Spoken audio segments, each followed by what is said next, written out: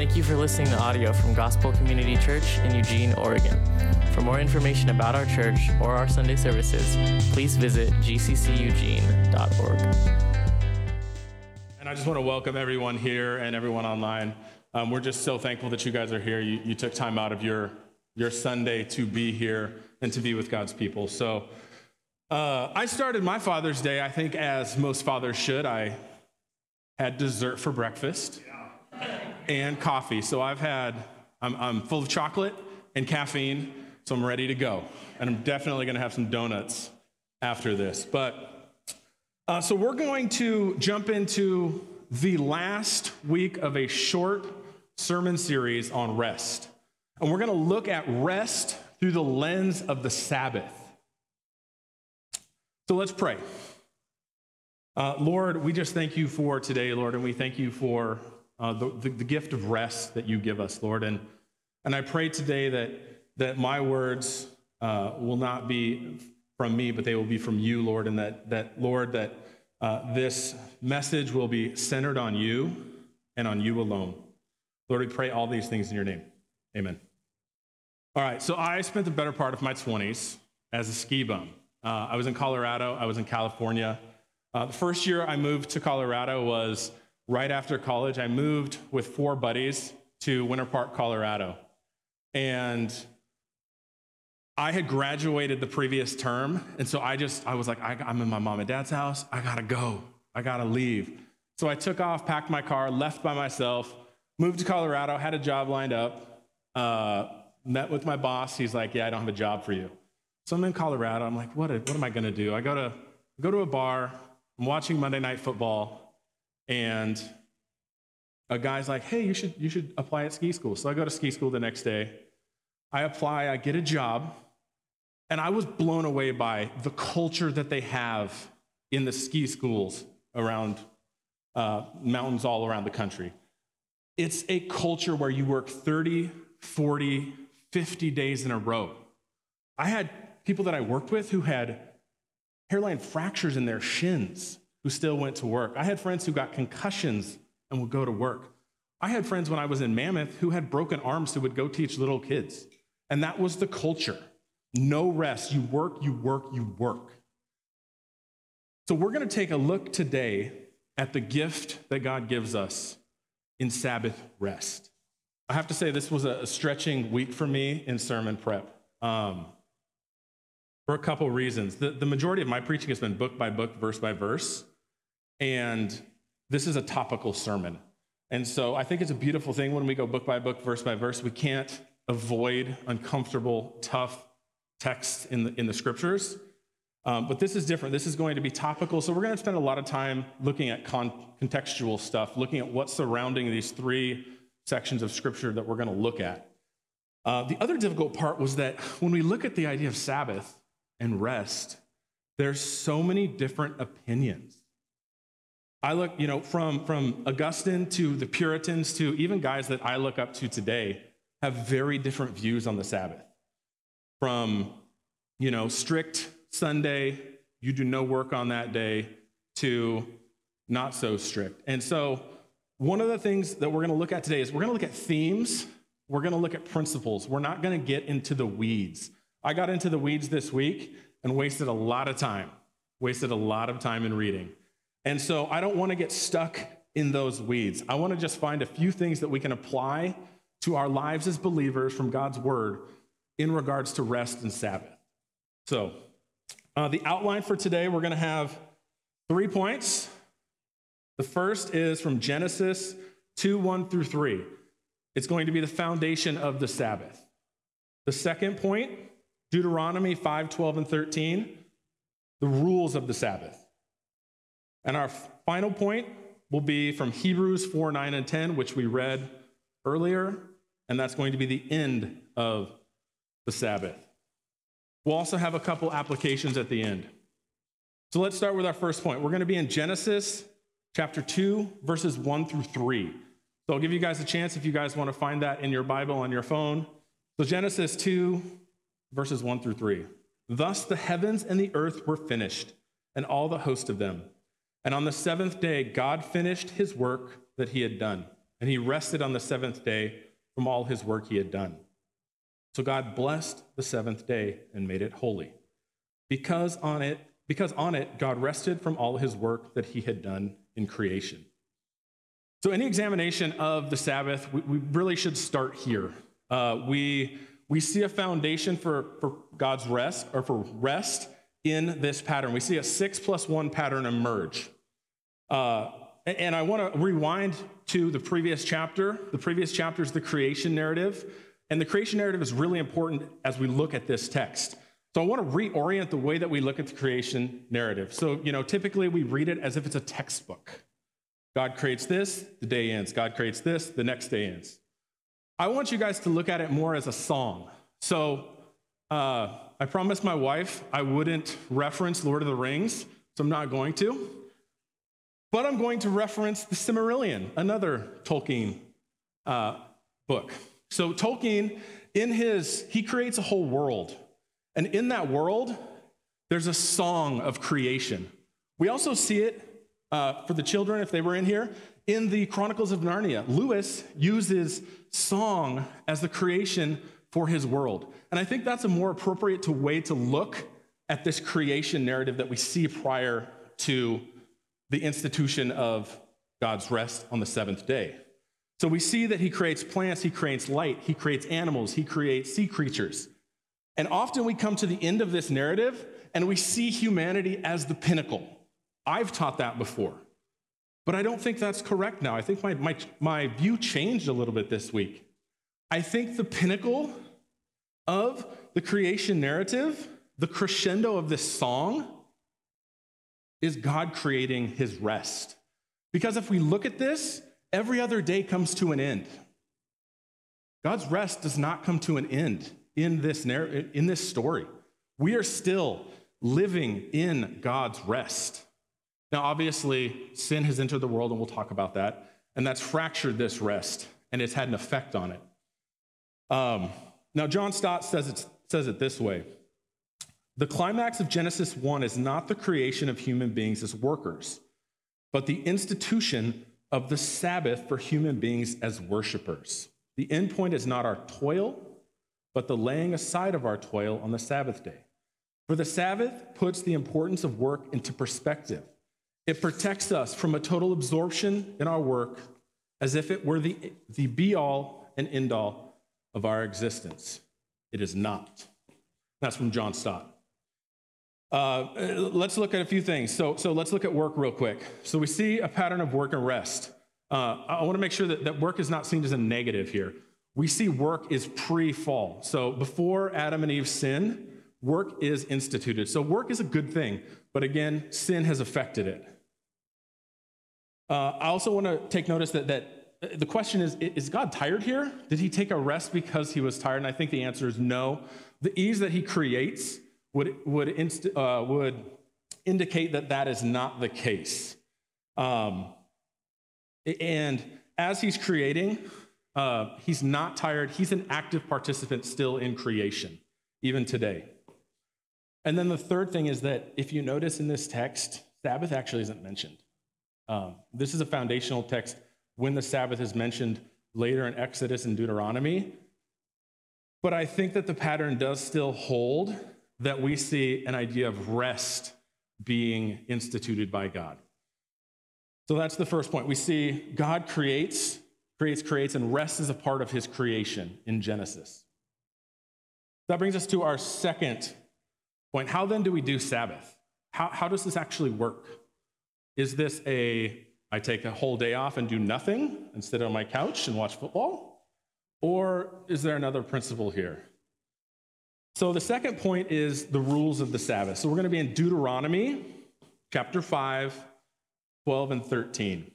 And it says, observe the Sabbath day to keep it holy, as the Lord your God commanded you. 6 days you shall labor and do all your work, but the seventh day is a Sabbath to the Lord your God. So this is the second time the Sabbath is mentioned. It's mentioned back in Exodus as well. And the context here is it's 10 commandments, fourth commandment. And the big thing here is that this text, this piece of scripture is given to a specific people, specific time, specific place. And as we look at it, it's clearly a command given to Israel to observe this day. We are not Israel. We are the church. And we're going to talk about that in a moment. But I think that the lens that I like to think this through is through covenants. So when God is working, he's working through covenants. So, we have the Mosaic covenant here. A covenant is simply, as Mark Jones calls it, at its most basic level, a covenant is an oath-bound relationship between two or more parties. Thus, human covenants, for example, marriage, fall under this general definition. In divine covenants, God sovereignly establishes the relationship with his creatures. So at this point, we're in the Mosaic covenant. We are now in the new covenant. So there's two different covenants. Now, as we look at the covenants, there's continuity, there's things that continue throughout them, and there's discontinuity, there's things that change. And I think that as we look at the Sabbath, where I land, which is going to be different than a lot of you, and I think we can differ on this, I don't think this is a primary issue, I think this is secondary, is that with Jesus coming, Lord of the Sabbath, I think the Sabbath is no longer a literal seventh day that we observe. But I do think that the pattern of 6+1 or something similar to that is really, really, really wise. I think it still holds. I think that this pattern of rest is really, really important. So when we look at rest, what does that actually look like when we're resting? The Westminster Confession of Faith, which was a document, it was produced by essentially the Puritans in England. It's a document and it's a catechism. You go through, there's questions and answers, and it was a way to train children, essentially. And it helps with this. And so in question 119, it says that idleness profanes the Sabbath. So I coach basketball. You guys didn't know that. And one of the things that we do is that we use a practice called active rest. So we don't tell our athletes the day after a game to just sit on the couch all day.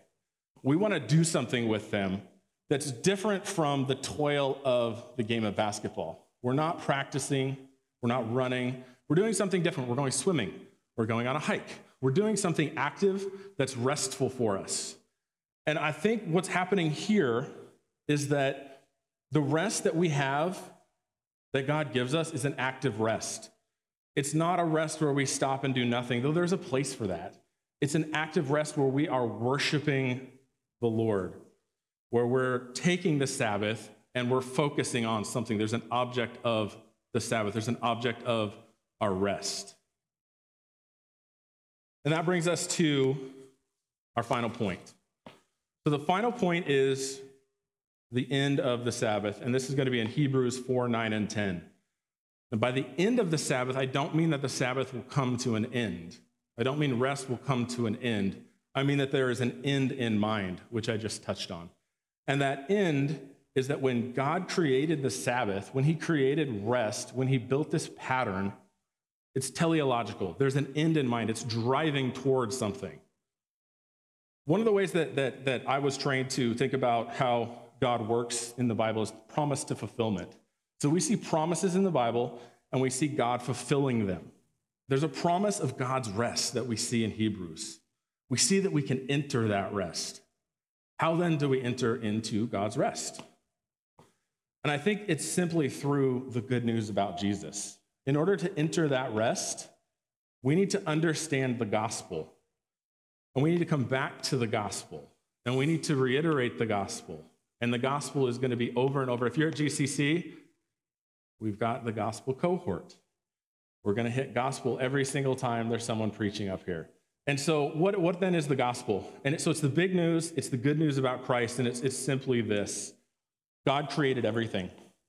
He created everything. He's the ruler of this world. And he creates man to bear his image. We're created in a different way than everything else. And we're created to be his stewards in this world. We're here to take care of this world. But obviously, something has happened. We see all kinds of, we're not doing this well. And that's because sin entered the world. So man disobeyed. Basically, through his actions, he told God, I do not need you.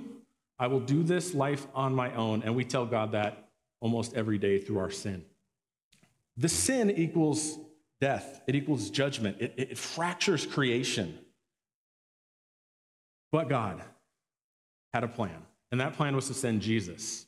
And so we've been separated from God by our sin, and so we need someone to bridge that gap, and that gap is bridged through Jesus.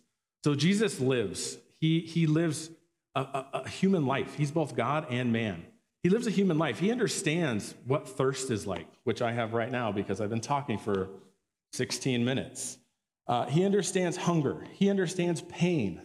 The one difference, though, was that he didn't sin. He never rebelled against God. And so that qualified him to be a sacrifice for us, to bring us back to God. And so we see Jesus die on the cross for our sins. On the cross, he gives us his righteousness and takes on our sin, called the Great Exchange. And then he is resurrected on the third day. We celebrate Easter on that day. And that is a stamp of approval that the payment for our sins is received. And so he simply asks us to follow him, to choose a life where we can enter into God's rest through the good news of the gospel. So if you're not a believer here today and you want to know more, please come and talk to me. Talk to Rick, someone else, at the Connect Center. We would love to talk to you about what the gospel is, what it means, the implications it has for your life. And then those of you who are believers, I would encourage you to continue to walk in the gospel. The gospel is the A to Z of our faith. The A to Z of our faith. But we never get beyond it. It's the foundation. Finally, as we look at this Hebrew text, there's also a heavenly focus here. We live in a between time. The kingdom of God has been inaugurated. Jesus came. The kingdom has started, but it hasn't been consummated. It's not complete. Sin is still a part of this world.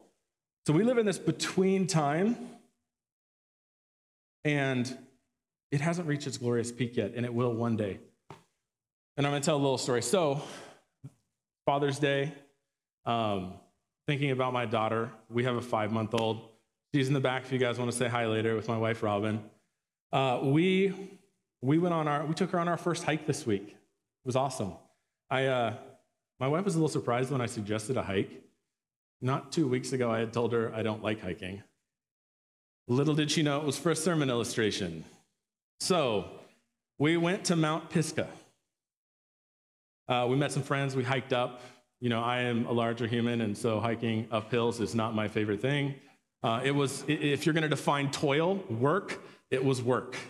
But when we got to the top, it's beautiful. You have a beautiful view of the valley. It was a typical Northwest hike. We had clouds, sun, and then it rained on us on the way back. So, beautiful hike. But does anybody know Mount Pisgah? Does anybody know where that's found in the Bible? Where is that found? Does anybody know? Anybody? It's at the end of the Exodus. At the end of the Exodus. So, Moses and the people have been in the desert. They've been in this parched land. But the promise is still there of God's rest in the promised land. At this point, land and rest are tied together. If that's something you want to talk to me about afterwards, that's one of the areas one of the weeds I got stuck in. There's this promise of rest, and it's associated with the land. And so God takes Moses, who will never enter this land. He dies in the next few verses. And he looks into the land from the top of Mount Pisgah. And so, when we look at God's rest, we are seeing a shadow right now. We don't know what it's fully like. And he gives us rest. He gives us Sabbath to stand on the top of Mount Pisgah and look into the promised rest, into that promised land. So what should we do? How do we live then? Francis Schaeffer said, "How then should we live?" in a famous series that he did years ago. So we're going to look at a few applications. They're very simple, they're very easy, but they're also really hard. So the first one is you have to be intentional about rest. You have to be intentional about this time. I know that, my wife and I got married right before the state of Oregon shut down, March 21st. Since then, we've had a baby. I've moved to Eugene.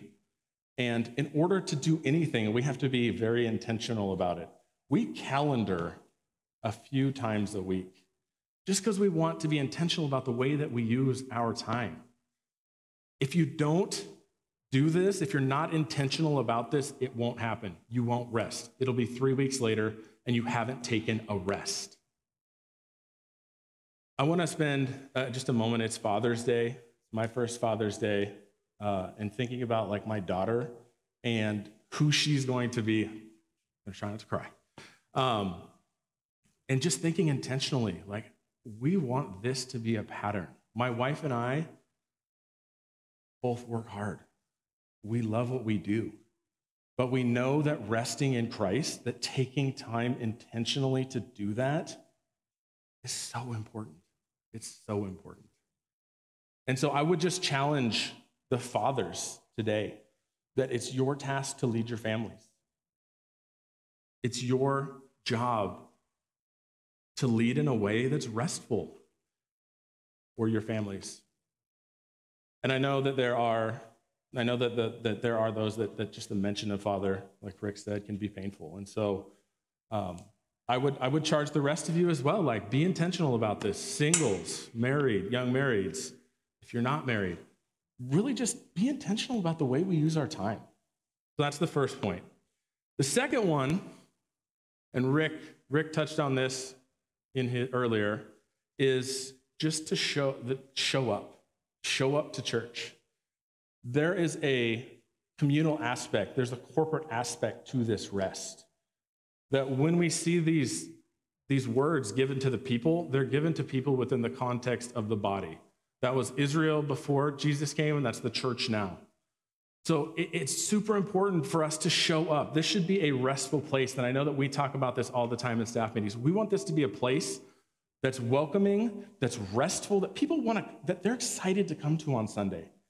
So show up, be here, make this a priority. Church is a big deal. Being a part of God's people is a big deal. And we're so excited. I know I'm preaching to the choir here, but I know, like, just be encouraged that you're here. We're so excited to have you. And then the last piece of application is to do this with joy. So you have each been created differently. God has made you wonderfully, and we're all different, and we're created in different ways. And so Sabbath for DC is going to look different than Sabbath for Jake or Ian. It's going to look different for Hunter, for Sierra. The way that we Sabbath is going to look very different. I want to make the point that the Sabbath is focused on Christ. It's focused on our worship first. But the way that we do it, there's freedom. There's freedom. Probably not going to go on any more hikes. That's probably not going to be how I Sabbath. But I know that's how my wife likes to spend time with the Lord. And so figure out a way, whether that's maybe painting or hiking, barbecuing, spending time with people, focus time with people.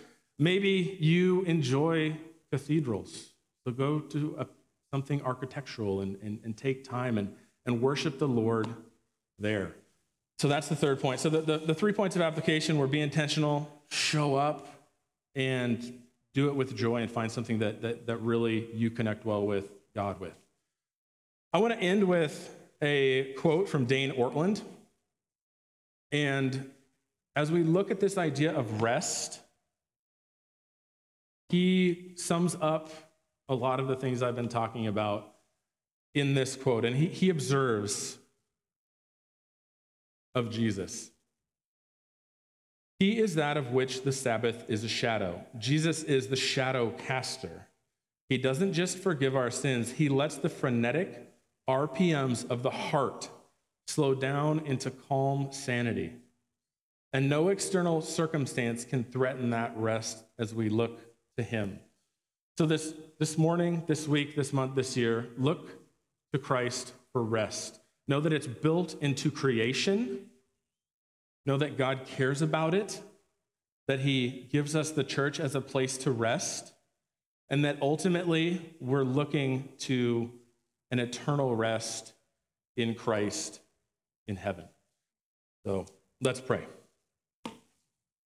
Lord, we thank you for today.